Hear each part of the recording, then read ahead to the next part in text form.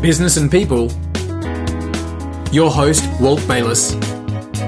Let's get this show started. Ladies and gentlemen, welcome to the Business and People podcast. I'm your host, Walt Bayliss. Today, I'm super excited to have on the show with me a serialpreneur. Now, that's somebody that starts multiple businesses and is addicted to the process, in which I love that energy that she brings to the room. She's currently chasing her MBA with a focus on entrepreneurship. She's a speaker all around the world. She is the brains and the beauty behind LilyandEve.com. She's a real estate investor. She's a real estate speaker, and she is an incredible human and an amazing woman. It is my great pleasure to introduce Miss Terré Holmes. Hi, Terré. Nice to have you on the show.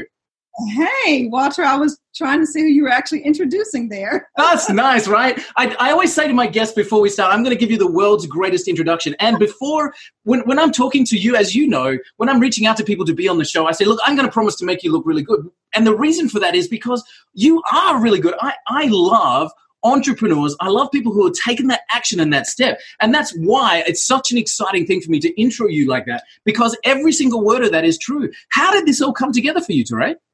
Oh, my God. So thank you again for that introduction, because that was amazing. So yes, I am. I'm a serial entrepreneur. I come from a long line of entrepreneurs. I got the bug from my grandfather, who was an entrepreneur when I was growing up.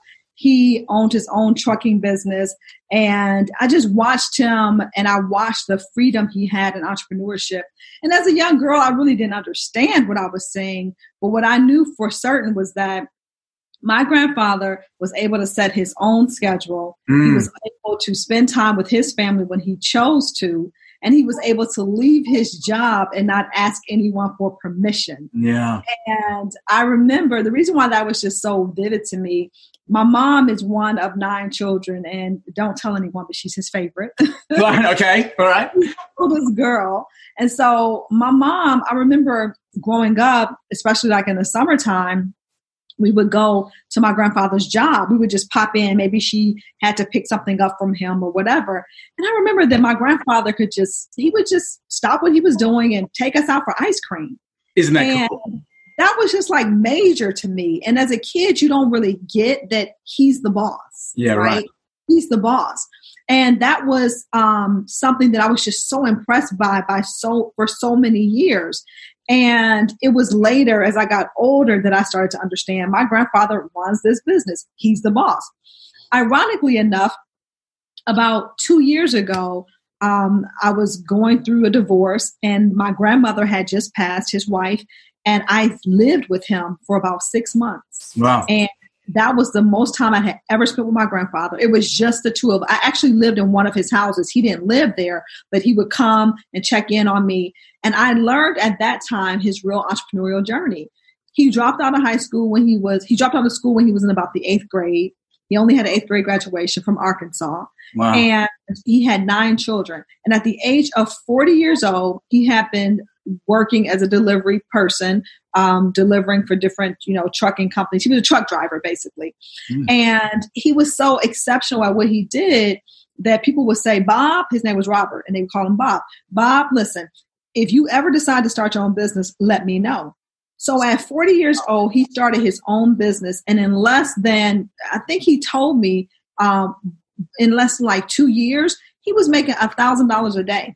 Wow. This was in the 80s. And he was making $1,000 a day, basically hiring out other truck drivers. And this was before, social media and all this fancy marketing that we have today. And this was a man who had an 8th grade education from Arkansas, who could barely read and write, to be honest. So I just got the bug naturally. My mom is an entrepreneur. Several of my family members are entrepreneurs.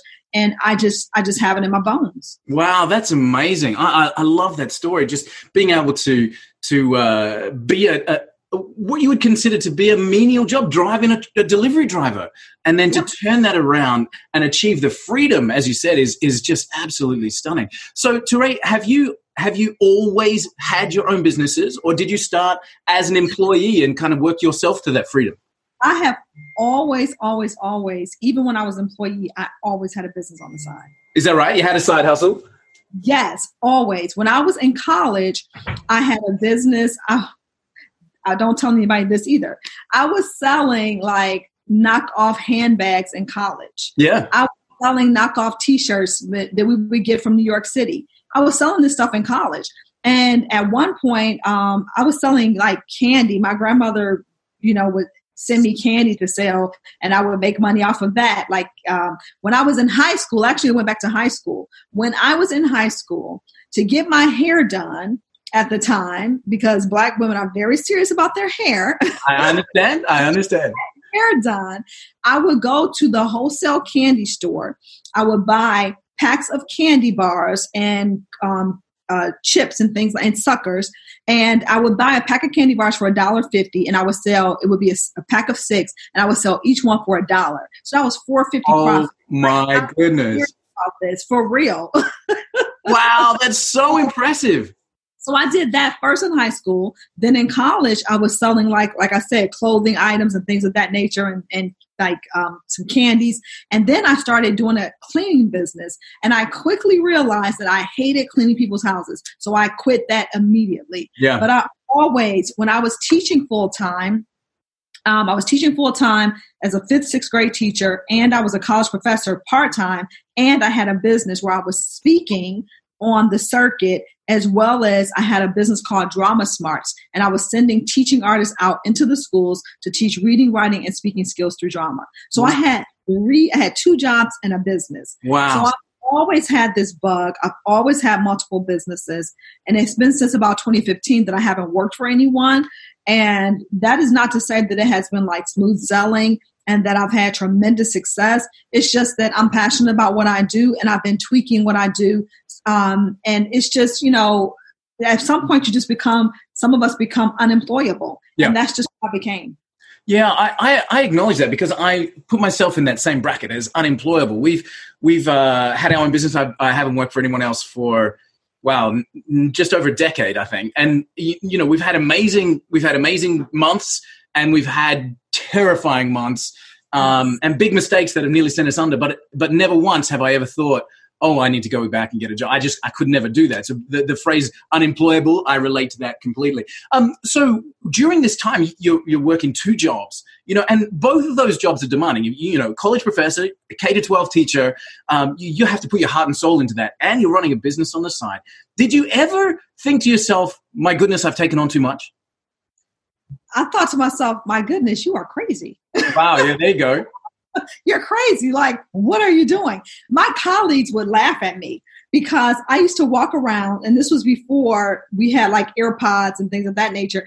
And we had like regular headphones, but I would walk around the school with this headphone that like went across like this, and then had like a speaker that came like this. There you go. You're making the calls.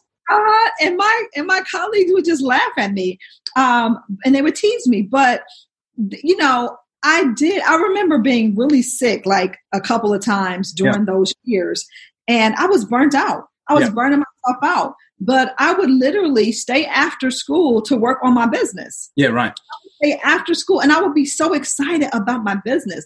I would spend my weekends working on my business. And the way in which I balanced that, I was a part-time professor, only taught, I think it was 2 evenings a week. And then, of course, I was a full-time teacher. I had an assistant. So I had an assistant who helped me, who graded papers for me. And then in terms of my professorship, I would balance that by doing my grading like in the classroom and things of that nature. So I didn't have to take it home with me. And it was easy enough where I was teaching speech. So I would do all of my grading right there. So they would do their speech. I would be grading them as they're speaking. So that sort of helped. That did, yeah. And then as far as my business went, I was just so crazy passionate about it. I was passionate about education. I was passionate about being an entrepreneur, that it never felt like work. I do know exactly what you mean. So this never felt like work, but I was completely burning myself out. And the reason being is because I was making pennies teaching, and I needed this other income. Yeah. It's not so much that I just wanted it. I needed it. Yeah, sure. And, so I just came to a point where I really didn't have an option but to do that. And I didn't want to go pick up another job because I really wasn't employable even then. I love the resilience of an entrepreneur. When you just use the phrase I needed to. When as an entrepreneur we have the ability, the skill to be able to be back against the wall and say, I'm it. It's down to me. I can do it. As hard as it is, it comes down to that. I know when you're speaking, Terré, you speak a lot about resilience and you speak a lot about entrepreneurship. When you're standing on the stage, is your audience typically people who are wanting to get into that field, or are you talking to students at that time? Like, who do you typically speak to when you're traveling and speaking about those topics? So that's a great question. I typically speak to women. So I speak to a lot of women who either have businesses or want to start businesses. So speaking at conferences and speaking at workshops. But I also speak to young people. Ironically enough, I sent out a few messages to some school principals recently so that I could go in, because I want to start volunteering my time more and speaking to high school, and middle school students about entrepreneurship. So with that being said, I'm sorry, I have a little froggy in my throat. So I have crazy sinus allergies. Oh, right. Up at times like this. No, of course. And it's always the least convenient times of all. Absolutely. So we were talking about speaking to these audiences. Yeah. And so my initially when I first started speaking, I was speaking to students because that was my background. I was a classroom teacher, college professor, and I loved young people. But I started speaking to students and I started to speaking to women from the onset. And my initial topics, which you won't find anywhere on, LinkedIn or anywhere like that, was I was speaking on addiction, family addiction. Wow. And I'm speaking on the power of forgiveness because I am the adult child of two addicts. And that's how I started my speaking career. Wow. Going to churches, speaking at churches, speaking for women's organizations, speaking, having my own platform and speaking and inviting people to hear me speak about the power of forgiveness. Yeah. And people started hiring me to speak for youth conferences and to talk to young people about forgiveness and women and churches. And so that's how I started speaking. And that topic of resiliency came because of what I just mentioned, the fact that I was the adult child of two drug addicted parents and I was the oldest child.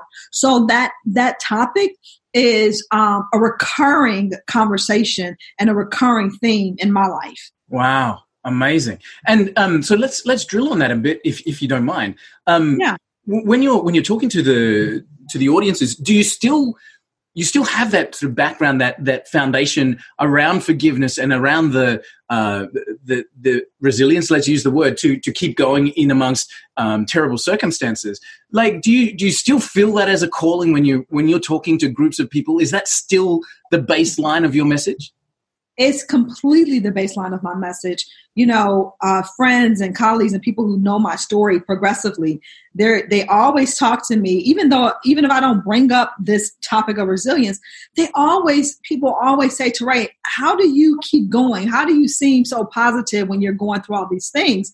And that is the baseline. The baseline is that at a very early age, some of the most resilient people that we'll ever meet are the people who had the most challenges in their lives, who went through the most obstacles in their lives. If you look at some of the most resilient people in the world and you ask them their story, it will connect back to their childhood. And so there is no way that I can speak to people without talking about that. Yeah. And what happened over time was that, I got a new story to tell, to build on. I went through a terrible, terrible divorce about 3 years ago. I got divorced, and it was devastating for me because I got married after 40 and was divorced a year and a half later. Wow. And it was very unexpected. So a new layer of my story sort of emerged out of that, because the same year I got a divorce was the same year that I was pretty much homeless. Yep. The same year that I ended up in the hospital and almost died from a pulmonary embolism, had multiple blood clots on my lungs, and moved to a new city and had to start all over. And starting all over in a place where I knew no one, In fact, when I came to visit Maryland, I was just visiting. I was trying to see if I wanted to live here. And I started feeling ill, and I checked myself into Johns Hopkins and ended up there for 6 days because I had a massive pulmonary embolism. Wow. At 51 years old. And I was completely just, I think I was 42, something like that. I was 42. And I was completely like devastated because I could not believe that that was a diagnosis. Wow. That is that's amazing. So how's your empathy then?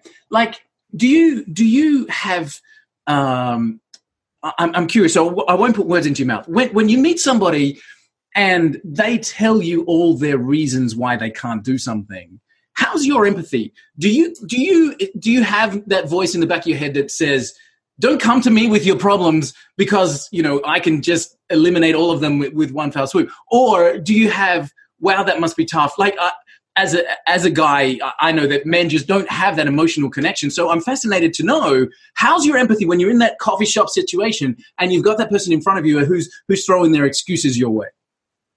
That question right there is amazing.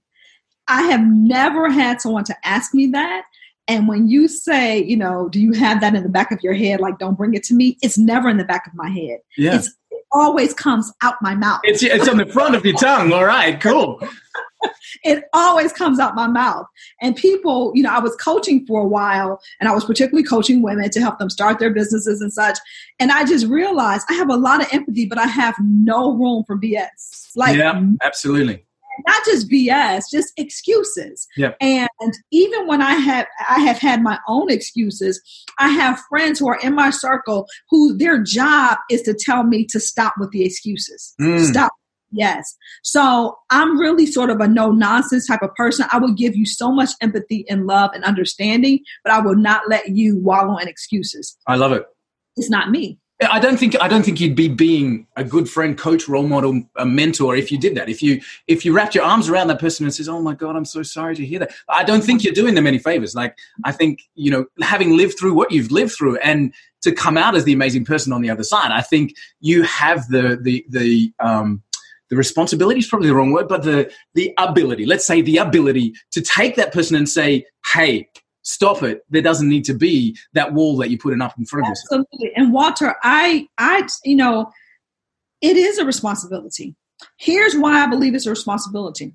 It's because I tell people all the time, I tell people I've coached, I tell people when I speak that everything that happens in our lives is a gift. And that means every single thing that happens in your life is a gift. The good, the bad, the ugly. Yeah. And it may not be a gift for you. It's a gift for someone else. So you have to give it away. Nice. You have to give away your testimony. You have to give away your story. And so it's not for you. So when I've gone through the things I've gone through, it would be irresponsible of me to sit and allow you to tell me all this stuff you've gone through. Listen, we all have a story. And I'll give you mine as a gift to tell you that no matter what you've gone through, you can get through anything. I love it. I absolutely love it. I one of our first guests, and I think it was episode number 2, was talking about that exact same thing. We were saying, stop the story, stop the monologue that you're so used to delivering. Like, we get into that mode where, oh my God, and then this, and then that happened, and whoa, stop. That story finishes right now, and you get to choose the ending. You get to choose the ending. I told the divorce story for so long, but I wasn't telling it because I felt sorry for myself. I was telling it because I knew that there were some other people who couldn't get past their story. Yeah, right. I knew that at some point I would get past that.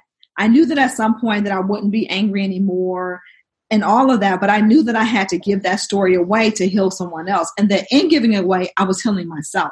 I love it. So, we can't wallow in the story, but don't forget the story, and don't forget the fact that the story is a blessing and there's a lesson, and there's it gives you room to grow. Definitely. I love it. So, Terré, let's talk business. I think this is unbelievably fascinating. So let's talk business. Now we've got an opportunity. You and I, before we clicked on record, we're catching up for coffee in a little while, which I'm excited about. But you and I have an opportunity. Let's just play a game. We have an opportunity, you and I, to stand on stage together and to talk to a room full of people who want to start their own business, but are fearful about that. And they don't know where to start. They don't know what to do. They don't know how to get that kind of first few steps going. What would be the things that you would like to talk to that audience about, and how would you help them take those first few steps forward? The first thing for anyone who wants to start a business, and especially when you have fear, is to get honest and to be aware of your why. Mm-hmm. Tell me about that. Why is what's going to that fear is going to be pushed to the side if your why is big enough. And I've heard someone say that if your why doesn't make you cry, it ain't big enough. And so many people allow their fears to be bigger than their whys. And your fear cannot be bigger than your why. Your why must be bigger than your fears, because the only way you're going to get through those lean moments, those moments when people tell you no, the rejection, is if you have a big enough why. And that's what I would tell them, that if you start right there, and if you always remember, I have a quote up in my house. It's like everywhere in my house. And the quote says, remember why you started. If you have your why, and if you remember why you started, you'll never go back. You'll never say, I want to quit. I don't want to do this anymore. If your why is big enough, if it's your children, if it's an elderly parent, if it's the fact that you grew up poor and you never want to be poor again, and you know what it's like to eat out of trash cans and to sleep on someone else's floor. Like, if your why is big enough, you'll never let fear stop you from doing what it is you want to do in business. That's number one. And number two, we think that our business always has to be about something we're passionate about. It does not. My grandfather wasn't passionate about driving a truck. My grandfather was a really good cook, and, he's a great gardener, all these things. But your business is, you look at what the need is. I used to try and start businesses based on what I wanted people to want or have, right? Yeah. But a business is started based on a need. Yeah. Do people need and want what it is you have to give? And if they do, then great. Jump in and start that business. But don't be, so many times people are afraid to start the business even when they know that there is a need. And once again, it goes back to number one. What is your why? And if your why is big enough, start the business. Yeah, okay. Go. Surround yourself with people. And the third thing I would tell them is to surround yourself with people who are entrepreneurs, people who are doing what you're doing, people who are talking the same lingo, the same language. Yeah. If you don't have people around you who are also in this crazy world of entrepreneurship, you will fail every time, because the regular folks who are, the folks who are the 9-to-5ers who trapped in their job, and they don't get entrepreneurs, and it's okay. But you must surround yourself with a group of people who get you, who definitely speak the language. Yeah, exactly. And there's enough resources. I mean, I can hear that person in their car right now listening to this podcast going, but I don't know anybody. I'm so isolated. There's enough resources out there. There's so many podcasts and YouTube channels and Facebook groups and, LinkedIn groups of entrepreneurs and getting started people that you can tap into. So there's plenty of people in the world that will talk your same language. Yes, my best groups are Facebook groups. Yeah. I'm a member of so many Facebook groups. I just went to a conference in January, a Facebook group I've been in for 2 years. I didn't get active until August of last year. And I have made so many connections and friendships with people who are in business, and they are 7 and 8 figure business earners, business owners. Fantastic. And Facebook group. Yeah. Amazing. That's so cool. I'm going to ask you for the link to that group after we're done, because I'd love to come and check it out as well. Terré, when we're talking about business, so I love what you said before about you don't have to start a business around something that you're passionate about, because we hear that message all the time. right? We hear that message all the time. Hey, you're a really good cook. Why don't you take that into creating a cookbook or something? It doesn't have to be about that. I love what you said about creating a business around a need and using your why. Like, you were talking about your granddad and the freedom that he had with the trucking business and being able to go for an ice cream with the grandkids when they popped in. That is so amazingly cool that it doesn't matter about how it happens. The how is driving the trucks and coordinating all the drivers and doing all that sort of stuff. But the why is so that I can have an ice cream with the grandkids when they come into, and to pop in. So like when we talk about that, and a lot of advice out there to people who want to start businesses is around that passion path. And I think it's so much more valuable to put a profit path in front of the passion so that you can use it as a means to an ends, right? Absolutely. When I was doing my Drama Smarts business, I was doing it because I love drama. Yeah. I love kids and I love teaching, right? And so initially I was the only teaching artist. So I would send myself out and hire myself out. And then I said, well, I can make more money if I hire out other teachers. Yeah, right. So I started interviewing and auditioning other teaching artists. So I started sending them into the schools. Well, guess what happened? Once I sent them into the schools, now I was no longer able to be a teaching artist myself because I was managing people. There you go. And in managing them, it drove me crazy because now I was running a business where I didn't really get to do what I loved doing, which was teaching kids and doing theater. But the problem with that was that I could only send myself out so many times. That's it. I had to multiply myself. But in multiplying myself, that meant that I had to now manage people. Yeah. So everything that you think you want to do is not always very profitable as a solopreneur, sort of passion-based business. And you have to be certain that you want to, one, manage people or run a business. And that's what I learned from doing Drama Smarts, that I didn't really manage people like that. And my new business venture and my new passion, because it's a passion, my new business is, but it also is a business wherein I don't have to do the things I don't want to do. I wanted time and money freedom, and the new business gave me both. Fantastic, I love it, and we'll get to that in just a second. What's your proudest achievement so far, Terré? Like, if you look back on the journey that you've been through, what's the thing that you hang your hat on and say, wow, that was an incredible achievement? You're sort of, you can't really see it, but it's like, I can see the seal at the bottom there. Tell me about that. Is that that's your honorary doctorate, right? It is. Wow. It's my honorary doctorate degree. Yeah. Wow. And, hang on a second. The adult child of two drug-addicted parents has an honorary PhD on her wall. How is that? That's amazing. So in 2014, I was hired to be the commencement speaker at Indiana Tech University. And about that Thursday... Are you going to cry, Terré? Are you going to cry? Okay. Sinus allergies. People always think I'm going to cry. My eyes are horrible. They make me look like a crier. No. I was just thinking this is such an emotional thing. I can feel you doing the introductory speech. I can feel it happening right now. I'm so excited for it. It's just such an exciting moment, for me. And so I was hired to speak at the university on a Saturday. On that Thursday, the president's assistant calls me up and she's like, listen, Terré, I have to tell you this because I don't want you to be caught off guard. But the board of trustees has decided to give you an honorary doctorate degree. Wow. I was like, what? Wow. So how did it happen? Like, did you do the speech and then they were like, hey, Terré, before you jump off the stage, we've got something for you? Well, no. So I knew. And so they just it was just amazing. So they put us up. So I said, well, my sister and her kids have to come.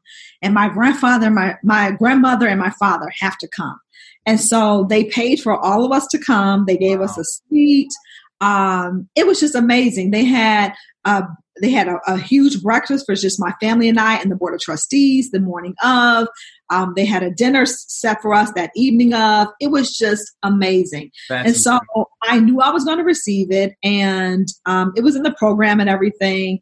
And I went and I spoke, and before and after I spoke, I think they awarded me the honorary doctorate. They gave me my cap, my gown, they moved my tassel. It was just mind blowing. It was mind blowing. And it was mind blowing because for years I had been trying to get a PhD. I was like, oh, I want to go to school and get a PhD. I want to get a PhD. And it was humbling, and it was one of those moments when you realize that everything you think you need, you don't. Wow. Or everything you think you need, sometimes you already have it.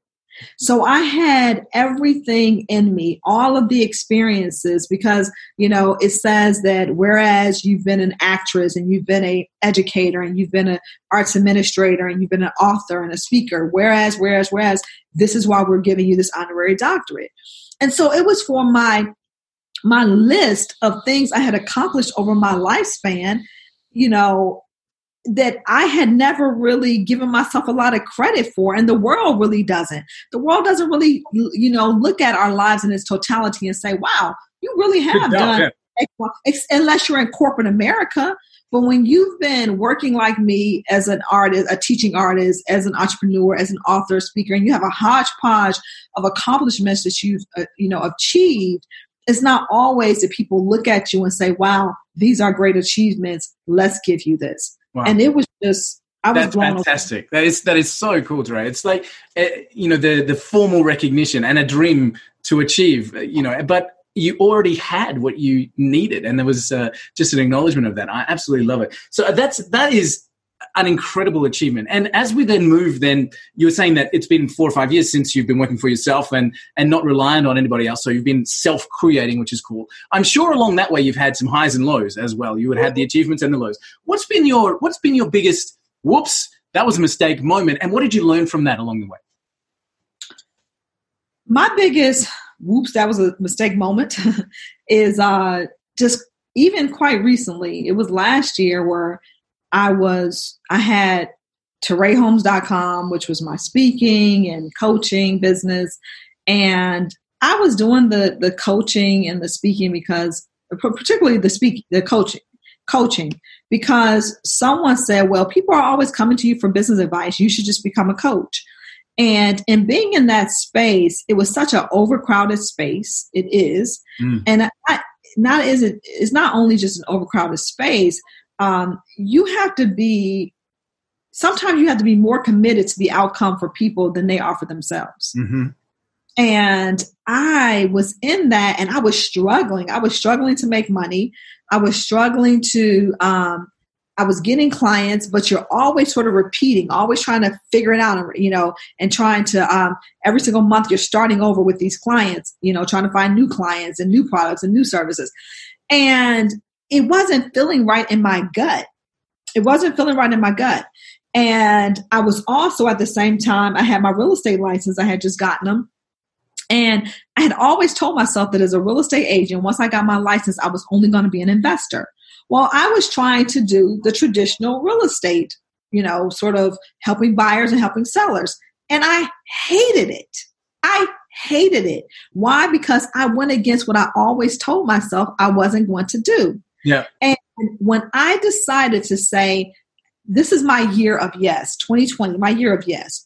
When I decided to say yes to my new business, Lily and Eve, I said no to coaching, and I said no to being a real estate agent in that fashion. And when I said yes to Lily and Eve, and I said yes to really pursuing my business as a real estate investor, the game changed. My income changed. Everything changed. And I guess your peace, your inner feeling of completeness would have changed as well. Absolutely. I was at ease. I didn't feel stressed. I didn't feel like I felt like I was forcing myself to do this. Yep. And I saying for the past like 3 or 4 years, because I did this for about 4 years in terms of the business coaching, and not very successfully. It's not that I wasn't successful in being a coach, because I coached my clients well. I was unsuccessful in running that business, because that business is not, when I talk about, you don't have to do everything you're passionate about. I'll give that away to women. I don't want to charge because I don't want to, and I'm not saying I won't charge. That's not what I'm saying.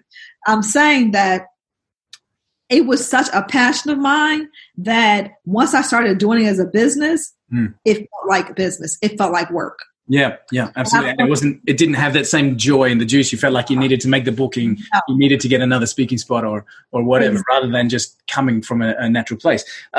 I find that amazing. So from a lessons learned point of view, and so many entrepreneurs find themselves in that position where they've created a job for themselves that they don't like anymore. But one of the great things about being an entrepreneur, as you're finding out, especially with Lily and Eve, which is lilyandeve.com, by the way, guys, you can go and check it out. It's an amazing range of gift options, etc. It looks really incredible. But one of the great things about being an entrepreneur is you get to wipe the slate and start again.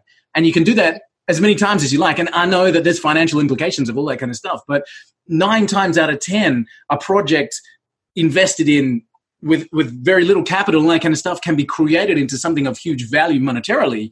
And you get to change those rules again. Okay, I'm not happy with this. Right, cool, sell that off, start something else, close that down, start something else.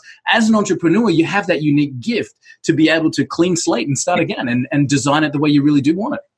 What I tell when I was coaching and when I speak on business, because I still speak and talk about business and entrepreneurship, what most newbie entrepreneurs don't get is that when you decide you want to create a business, you need to decide what type of lifestyle you want. I think that's so important. If you don't create your business around the type of lifestyle you want, you will be miserable. As Robert Kiyosaki said, you will own a job, not a business. And there is a difference between owning a job and owning a business. Mm-hmm. And when you own a job, it owns you. Uh-huh. And I had to learn that through trial and error. So I did not want to create a business where it owned a business where it owned me, essentially it being a job. I wanted to truly create a business that could survive on its own and, and sort of have a life of its own. And that didn't need you. It could be created independently of you. Yeah, definitely. Absolutely. You reference Robert Kiyosaki. I've got a lot of his books, and actually, that my entrepreneur journey started with Rich Dad Poor Dad, and then Retire Young, Retire Rich, and Cash Flow Quadrant, etc. And I was playing cash flow with my kids over the weekend, and I'm still learning. I was amazed how much I took away from that game. But what are the books, Terré? What other books or media or courses that you've taken have made a big impact on you? So I love Gary Keller, who is the founder of Keller Williams. I love his book called The One Thing. I love it too. Have you read it? Yeah, I've got a copy of it too. That book is just like every entrepreneur needs to read that. I think it's the biggest stress eliminator, that book. It's the biggest stress eliminator. That's the best way to put it. Yeah, I love it. And the concept of what is the one thing that's going to make the most amount of impact and make everything else irrelevant. And you talked about having burnout before. Was it that message that enabled you to get through that? Because it was for me. I have to say it was for me. It was like, I completely have no energy. I can't even get out of bed in the morning. What's the one thing that I can do that's going to have the biggest impact? I read that book quite recently within the past 2 years. And I would say that that's probably why I made the decisions I did to leave some of the things I did behind. Nice. Because it was that. And it's funny that, like I tell you, everything is a blessing and everything. There's a lesson in everything.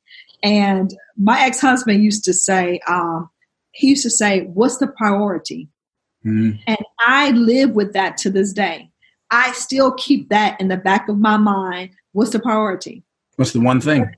What is and it always goes back to what's the one thing. And so that was such a phenomenal book for me, and so life changing, and it relieved me. It released me.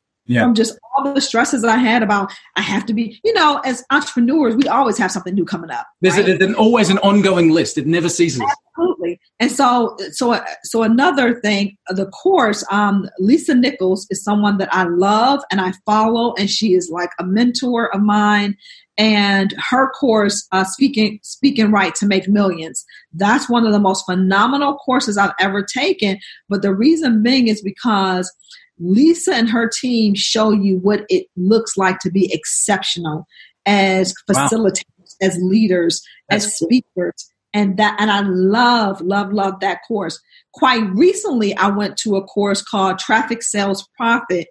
A guy, Lamar Tyler and Ronnie Tyler, the husband and wife team. And they specifically run a course. It's for African-American business owners only. They really are specific to that market because they realize how underserved that market is. They are making 7-figure and 8-figure business owners. And that course, Traffic Sales Profit, that I went to back in January, was absolutely the best teaching I have ever had, in terms of they also perform in excellence as a team in terms of how they deliver their training. But the content was absolutely, and what I loved about it was that they didn't try and sell you anything. But they poured into you. They gave you everything they had to give because you paid for it. And it wasn't an upselling on the end. And I love them for that. That's cool. So those were some of the best trainings. I love Martha Stewart's book.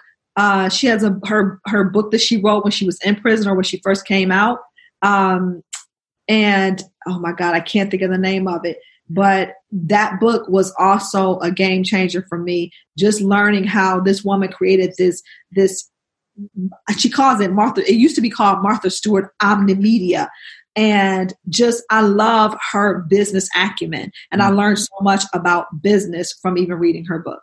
Fantastic. Unreal. I love the fact that you're an avid learner as well. I mean, the courses that you did were weeks ago. The books that you read were weeks ago.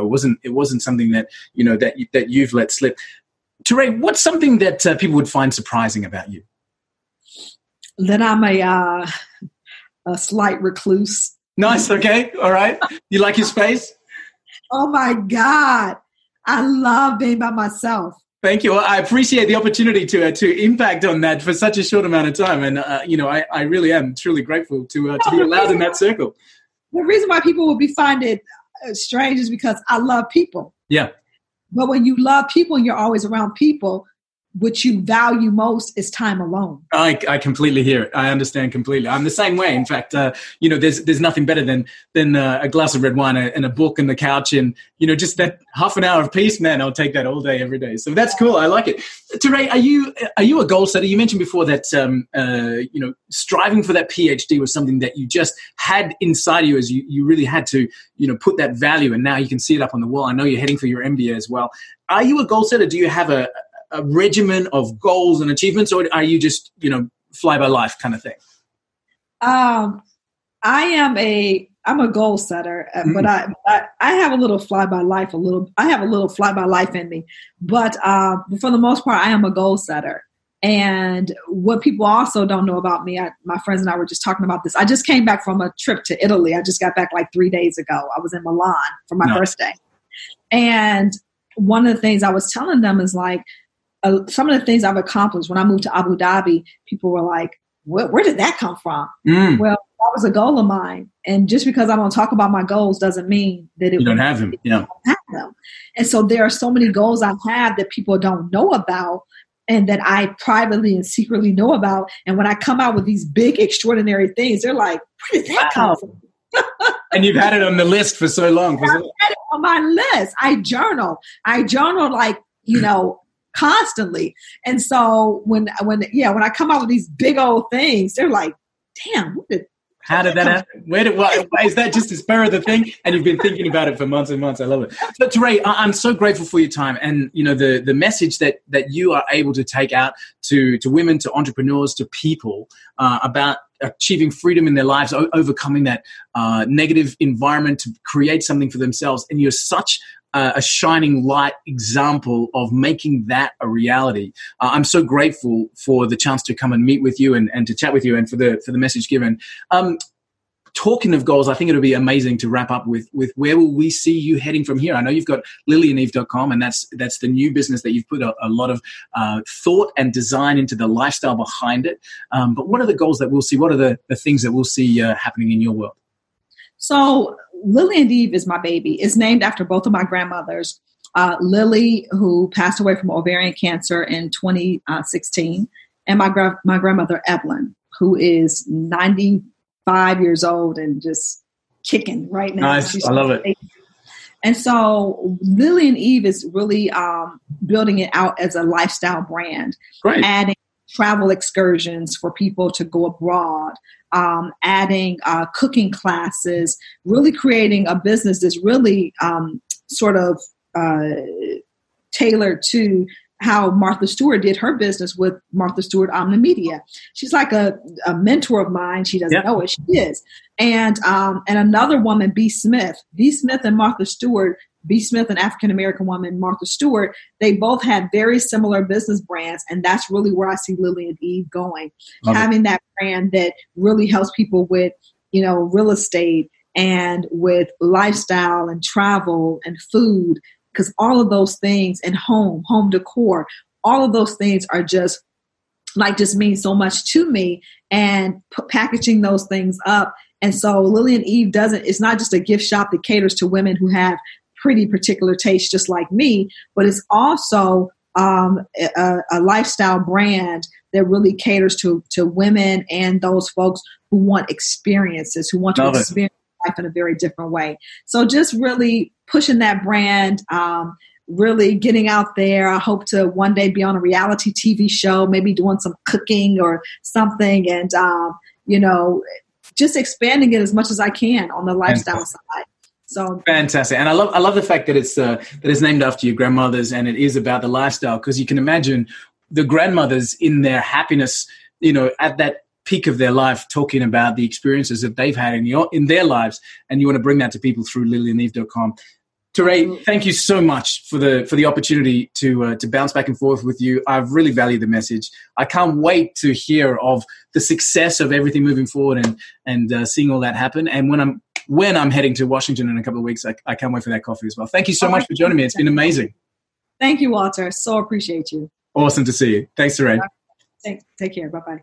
Hey everyone, it's Walt, and thanks so much for listening to the episodes on the podcast. We really love bringing these interviews to you, and I hope you're getting a lot out of them. We've designed the podcast to really help and to engage with everybody out there, so you could help us by simply leaving us a comment or a review, subscribing on iTunes. Head over there now, make sure you hit that subscribe button and leave a review for us. It helps more than you could possibly believe. Do that now, and we look forward to seeing you on the next episode.